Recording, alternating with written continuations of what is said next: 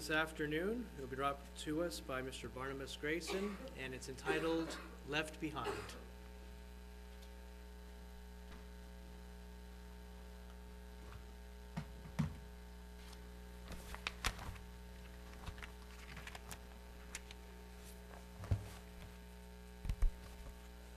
Good afternoon, everyone. Steve said he wished he had a memory like a computer. I've got one like a computer. You ask me a question, and I have this blank stare. It's just my computer downloaded it.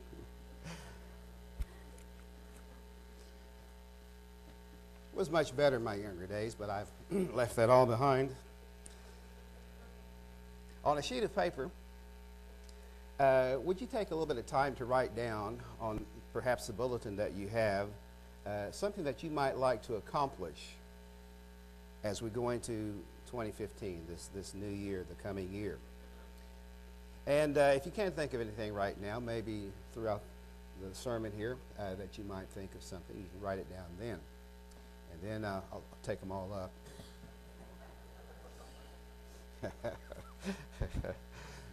You know me, I like the kid.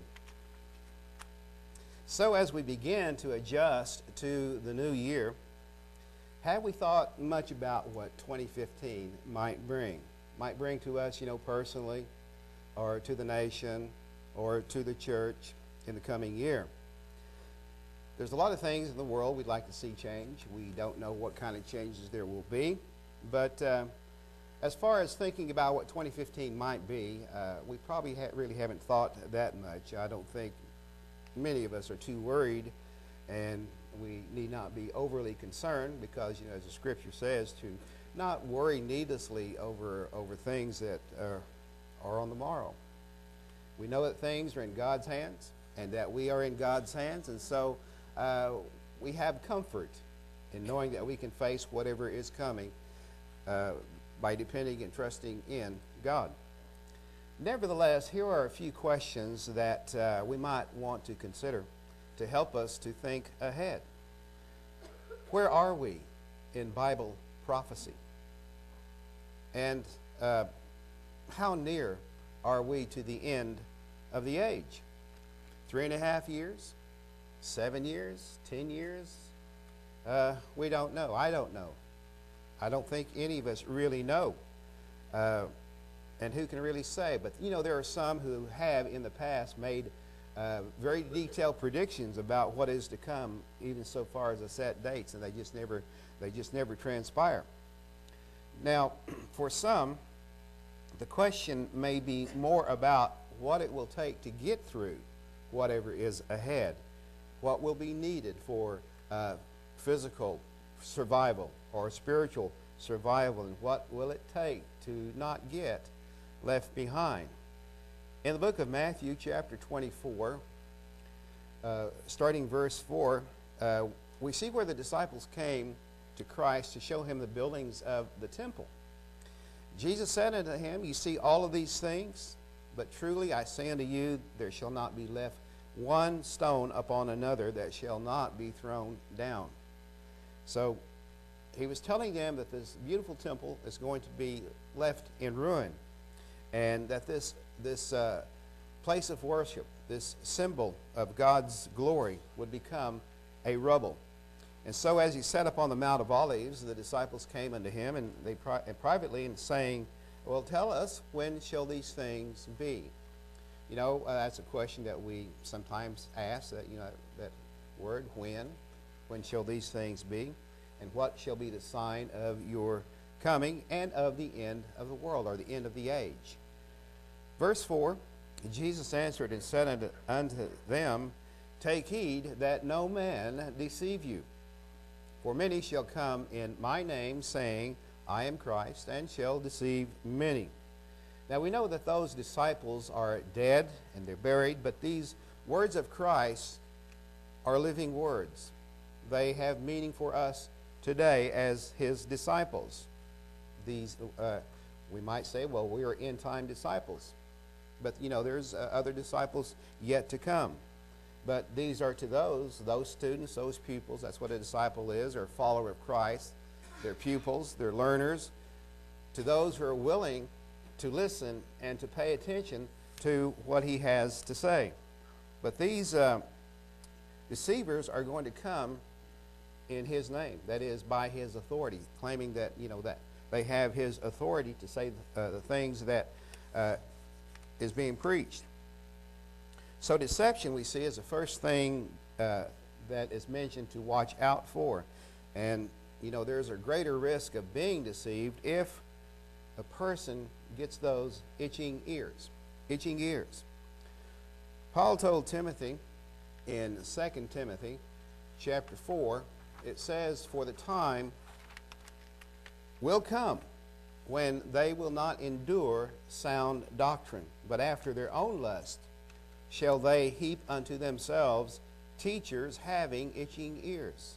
And they shall turn away their ears from the truth, and shall be turned unto fables." So this is that time Christ warned his disciples to take heed of. The NIV puts it this way: "The time will come when men will not put up with sound doctrine, but will gather round themselves teachers to say what their itching ears want to hear, and they will turn aside unto myths." So as I mentioned earlier, there were prophecies made a long time ago that just, have never really been fulfilled, have never come to pass at the time they said it would pass. And many, fell for those things, believed in those things. Back in 1940, it was declared that Britain will be conquered by the Nazis. But before that prediction, it was said that Christ would return in 1936. Then in 1940, Christ will come after 3.5 years of tribulation in October of 43. Again, 1956, Britain will collapse into famine and anarchy in 3 to 5 years. By 1966, the admonition was to prepare for famine in the U.S. within 3 to 5 years, which would make it around 1970. But those times, those events that were predicted, they have not come to pass. And there are hundreds of others, such proclamations. And while Scripture says that whosoever claims that they speak in the name of the Lord and makes a prophecy that does not come to pass, that we're not to fear that person. But here in Matthew chapter 24, we see the sure word of Christ. We see the sure word of prophecy telling his disciples what to look for. He said you're going to hear of wars, verses 6 through 8. He said you're going to hear of wars. You're going to hear rumors of wars. But in essence, don't let it trouble you, because all these things must first come to pass, but the end is not yet. Nation shall rise against nation, kingdom against kingdom, and there shall be famines and pestilences and earthquakes in different places. So all of these things, some look to escape. Some look to escape these things through a rapture. Some time ago, I talked about the secret rapture, and will you be left behind? Belief in the rapture is taught, in many churches, and the event is so compelling that, documentaries, that films, that TV shows, videos, all of that are made about this coming rapture when everyone mysteriously disappears from the face of the earth. Like in this one book where they're on a flight, on an airplane, where a woman is looking for her husband, and he's gone, and they thought, well, he's gone to the restroom.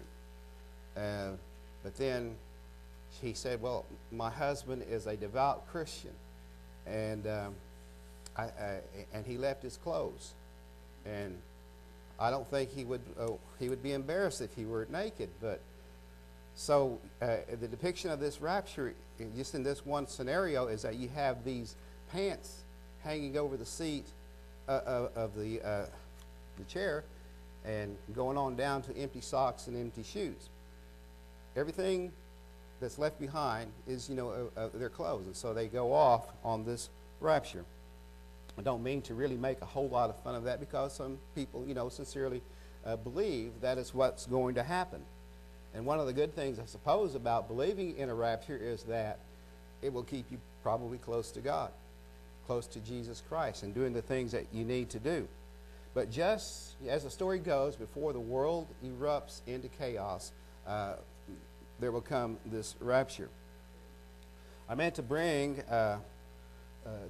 this book, Left Behind, and just to read a few excerpts from it. But I think it's just like the last time I left it behind. Must be, I shouldn't read from that or something, I don't know.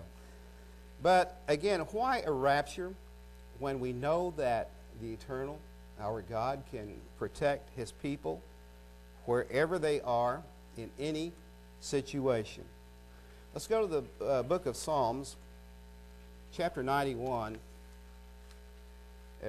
beginning in verse 7. It says, "He that dwells in the secret place of the Most High shall abide under the shadow of the Almighty. I will say of the Lord, he is my refuge and my fortress, my God, in him will I trust. Surely he shall deliver thee from the snare of the fowler and from the noisome pestilence. He shall cover thee with his feathers, and under his wings shall you trust. His truth shall be your shield and buckler." So there should be no doubt that God is capable of protecting his people anywhere if you take a look at his word and trust in those words. Verse 5, "You shall not be afraid for the terror by night, nor for the arrow that flieth by day, nor for the pestilence that walks in darkness, nor for the destruction that wastes at noonday. 1,000 shall fall at your side, and 10,000 at your right hand, but it shall not come close to you." So we see this protection that is there. We put our trust in it. And, you know, when things like this are happening, there's always a tendency to think, well, you know, you hope you're protected. And you hope you have the rock. The insurance, which we find in God's Word. But believers in the rapture say that the second coming of Christ will be in two stages. The first stage will be secret and unseen, and that will be before the tribulation. The second stage will be visible to every eye and follows the tribulation and ends with his revelation in glory at Armageddon. These are little excerpts that I took from this one book that I had been reading. Scripture describes, however, only one second coming of Christ. In Matthew 24 and verse 30, it says, "Then shall appear the sign of the Son of Man in heaven, and then shall all the tribes of the earth mourn, and shall see the Son of Man coming, and he shall send his angels with a great sound of a trumpet, and they shall gather together his elect from the four winds, from one end of heaven to the other." So we see that there is sight and sound connected with his second return. "And the Lord himself shall descend."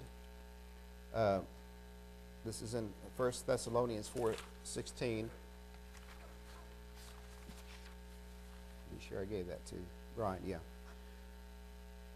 "Shall descend from heaven with a shout, with the voice of the archangel, and with the trump of God, and the dead in Christ shall rise first.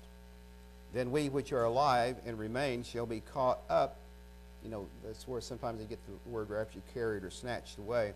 "Together with them in the clouds to meet the Lord in the air, and so shall we ever be with the Lord," the eternal. But those verses don't really prove a rapture like some say it does, that there are two stages in a so-called rapture sequence. Instead, the scriptures show that there is a coming resurrection of the dead in Christ along with those living. At the return of Christ, he returns with a shout and the great sound of the last trumpet in a single stage, not two. So there's nothing to the secret rapture, but because it's going to be one of sight and sound. In Matthew 24, verse 27, "Because as the lightning," that is talking of the sun, comes out of the east, so shall also the coming of the Son of Man be. And behold, he comes with clouds, and every eye shall see him. When Christ descends from heaven, the righteous will then be clothed in immortality. You know, sometimes, at least I do sometimes, I picture, well, you know, Christ is going to be a flash there in the east, and that is when everyone is going to see him. But, you know, the earth is round, and as the sun goes from east to the west, you know, it makes its move, that where every eye can see him. Don't know, just want to be there or be risen from the grave. But those who are alive at that time will be those who have come through tribulation, having not been deceived by man, and they, you know, they won't be left behind on the earth, but will go over to Jerusalem where the kingdom of God will be established. 1 Corinthians 15, verse 48.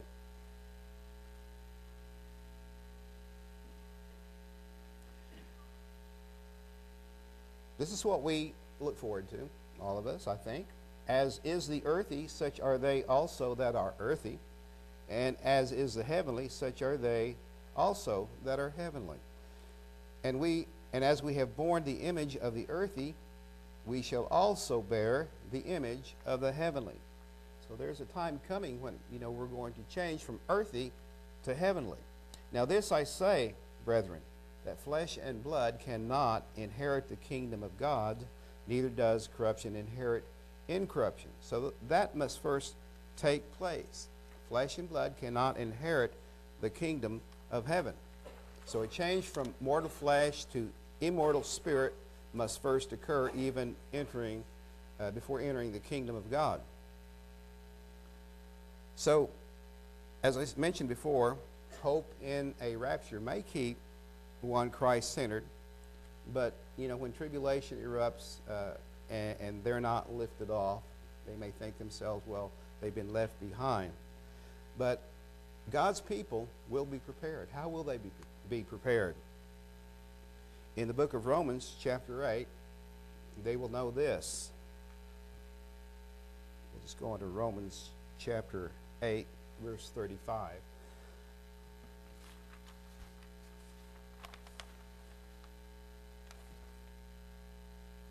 It says, "Who shall separate us from the love of Christ? Shall tribulation, or distress, or persecution, or famine, or nakedness, or peril, or sword? As it is written, for thy sake we are killed all the day long. We are accounted as sheep for the slaughter. Nay, in all these things we are more than conquerors through him that loved us. For I am persuaded that neither death, nor life, nor angels, nor principalities, nor powers, nor things present, nor things to come, nor height, nor depth, nor any other creature shall be able to separate us from the love of God which is in Christ Jesus our Lord." So those who are depending upon Christ to save them, to protect them, to give them a means of escape, there's a lot of things here that if you put your faith in these words, no matter what happens, you will be protected.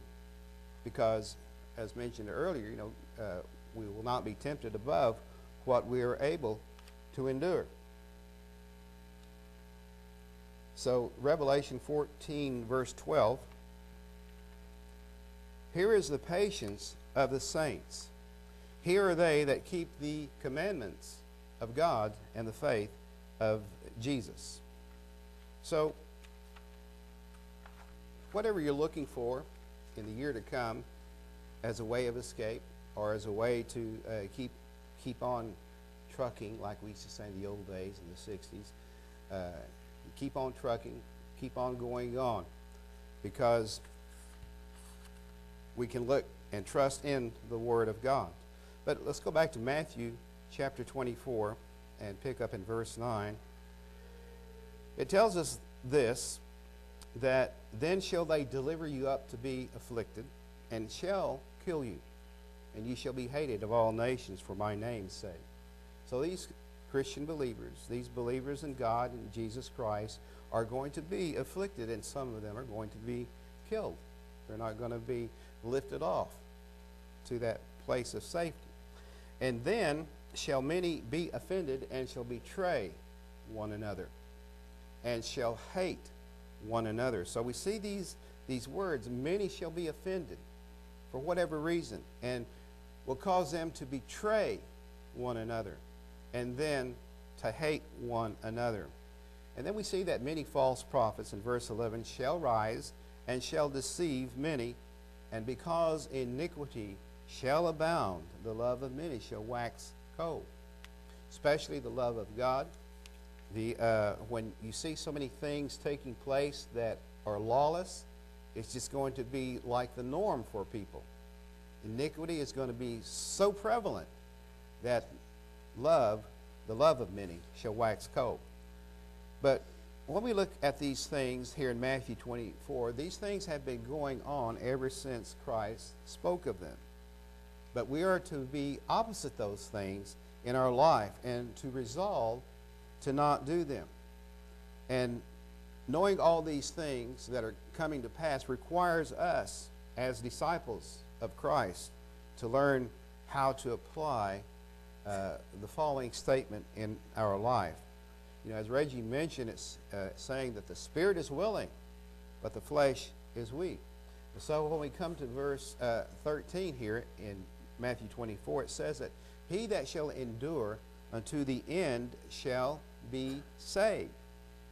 And as the New International Version puts it, he who stands firm to the end will be saved. So that's what endurance is about. And whatever you write down in your on your little bulletin there, what you would like to resolve to do in the coming year, try not to forget that. Try to see it through. Endurance is about being steadfast. It's about perseverance, endurance, steadfast, perseverance. These are the tools for spiritual survival. Not everything will go our way. There will be things that will come against it to where we might lose ground. 2 steps forward, 4 steps back, ever how you want to phrase that. Because there are things that could be outside our control. Those things are going to have effects on us. They're going to counter our hope. They're going to counter our faith if we don't endure and persevere to the aim and to the hopes that we have ahead, those resolves. In Luke chapter 9,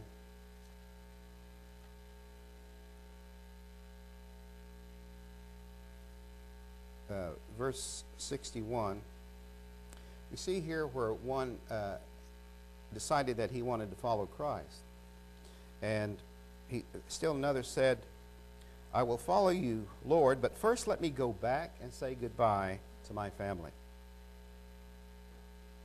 And Jesus replied, no man who puts his hand to the plow and looks back is fit for service in the kingdom of God. So it has to be a looking forward and not a looking back. And even though there are experiences that we've had in the previous year, 2014, 2013, 2012, on back, we can't look too far back to where it begins to hold us back. We have to look forward, and sometimes it's easier it's easier said than done, because we have this thing called procrastination. At least I do. You know, you plan on doing something good, you plan on doing a thing that you set your mind to do, but for some reason you just wait to the last minute. But Christ was saying this to one who was willing to follow, but he was not ready to let go. But once you start, the idea is to see it through. And it takes some spiritual sacrifice to concentrate on following God. To begin and then to stop, you know, is not good. It breaks the momentum. The Christian life, then we see, is one of plowing ahead, of, you know, persistence to get it done, doing whatever it takes to endure the heat of the sun, the work, the weariness, overcoming those things. Some, think that once you begin the Christian life, everything is going to fall into place. You are automatically saved. You don't need to persevere. But as we have read, Scripture says, he that endures unto the end, the same shall be saved. So to not do that would be a risk to spiritual survival. So there are many things in our life that needs to be endured and overcome.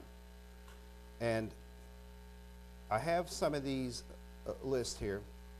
Maybe you even have written some of those things down for yourself, because I'm not going to take them up unless you want me to. Here is a resolve that we must have. Let's look at Acts chapter 14, verse 21. And when they had preached the gospel to that city, the good news to that city, and had taught many, they returned again to Lystra and to Iconium and Antioch, confirming the souls of the disciples and exhorting them to continue in the faith, and that we must through much tribulation enter into the kingdom of God. So if you have a Bible, you could underline continue in the faith. Maybe that's one of your resolves to do in the coming year. And, not look to myths like deceptive things that might be a way that misleads us. The disciples were exhorted here to continue in the faith, because it will be through much tribulation that they will enter in the kingdom. So that's one resolve to make. There are probably hundreds of others, but that's one. Second, 1 Corinthians chapter 15, verse 58. Therefore, my beloved brethren, be you steadfast, always abounding in the work of the Lord. Believing and trusting in the salvation that Christ has made for us. So to abound in the work of the Lord. Maybe that's another resolve that you could write down. Abound in the work of the Lord. Continue in the faith and abound in the work of the Lord. And as I mentioned before, there are things that can distract us from following Christ. And Reggie also mentioned that the very last about how one of Satan's strategies is to make us waste our time, make us waste our energy on things that don't really mean anything. So a person has to be wise. They have to know what, things that they need to do in their life, and approach it with a resolve to do as much good as possible. The third thing, in 1 Corinthians chapter 16, verse 13. Watch ye, it says, stand fast in the faith, quit you like men, be strong. Verse 14. Let all your things be done with charity. Things to think about. So watch you stand firm in the faith is another resolve that we could look upon or go to whenever we might have some sort of thing that might be hindering us from keeping to our resolve. The fourth thing, Galatians chapter 6 and verse 9. Let us not be weary in well-doing, for in due season we shall reap if we faint not, if we don't give up. As we have therefore opportunity, let us do good unto all men, especially unto them who are of the household of faith. And that same thing is said in 2 Thessalonians chapter 3, verse 13, to be not weary in well-doing. The fifth thing,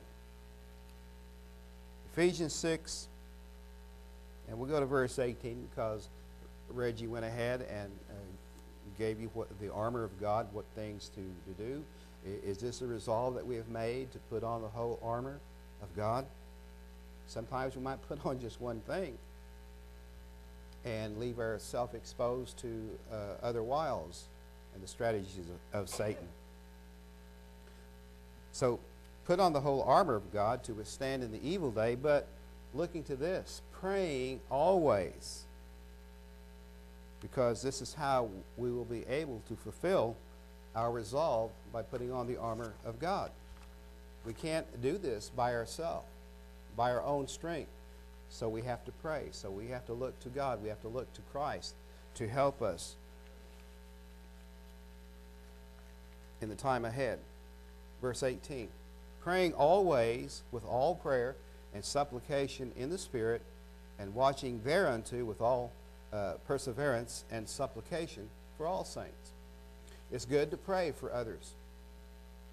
And it's good that others know to pray for you. So it's together in a prayerful attitude.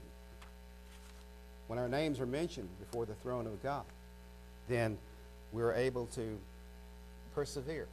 We're able to draw upon the spiritual strength of others and trust God that He can do the rest. Colossians chapter 1, verse 23. And this will be the sixth thing. If you continue in the faith, grounded and settled, and be not moved away from the hope of the gospel which you have heard, which was preached to every creature which is under heaven, whereof I, Paul, am made a minister. So, to continue in the faith, grounded and settled. And sometimes, we're oftentimes not settled. Maybe we're not well grounded, and that takes, just learning. It takes time. It takes experience and wisdom.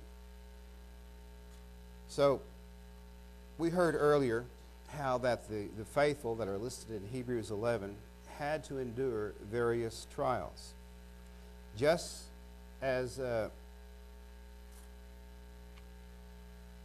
those people that had to endure those various trials of affliction, they died without having received the promises.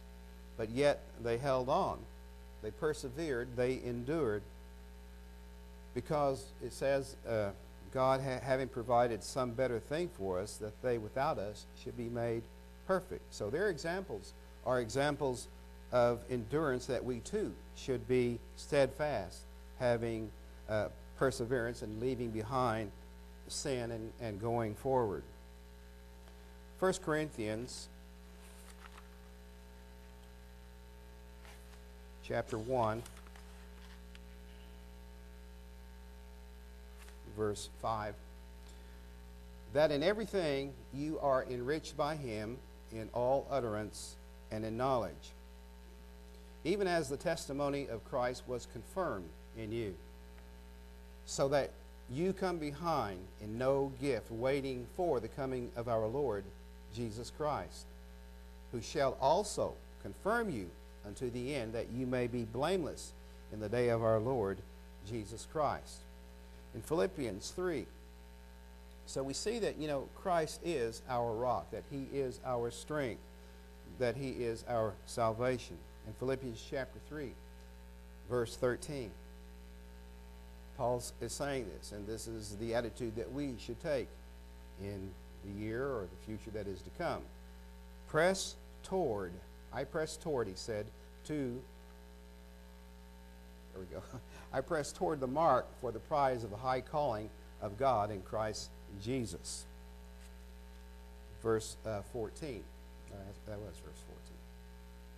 I didn't have this all down on my paper, so I had to rely on the words at the back. So, in the coming year, let it be our resolve to do what it takes to do better, spiritually and in whatever need that we aim for. Let it be our resolve. So, as you take a look at what you've written down, that must be important. That must be something that you think you really need to improve on. So, be it resolved that this is what you will do in the coming year.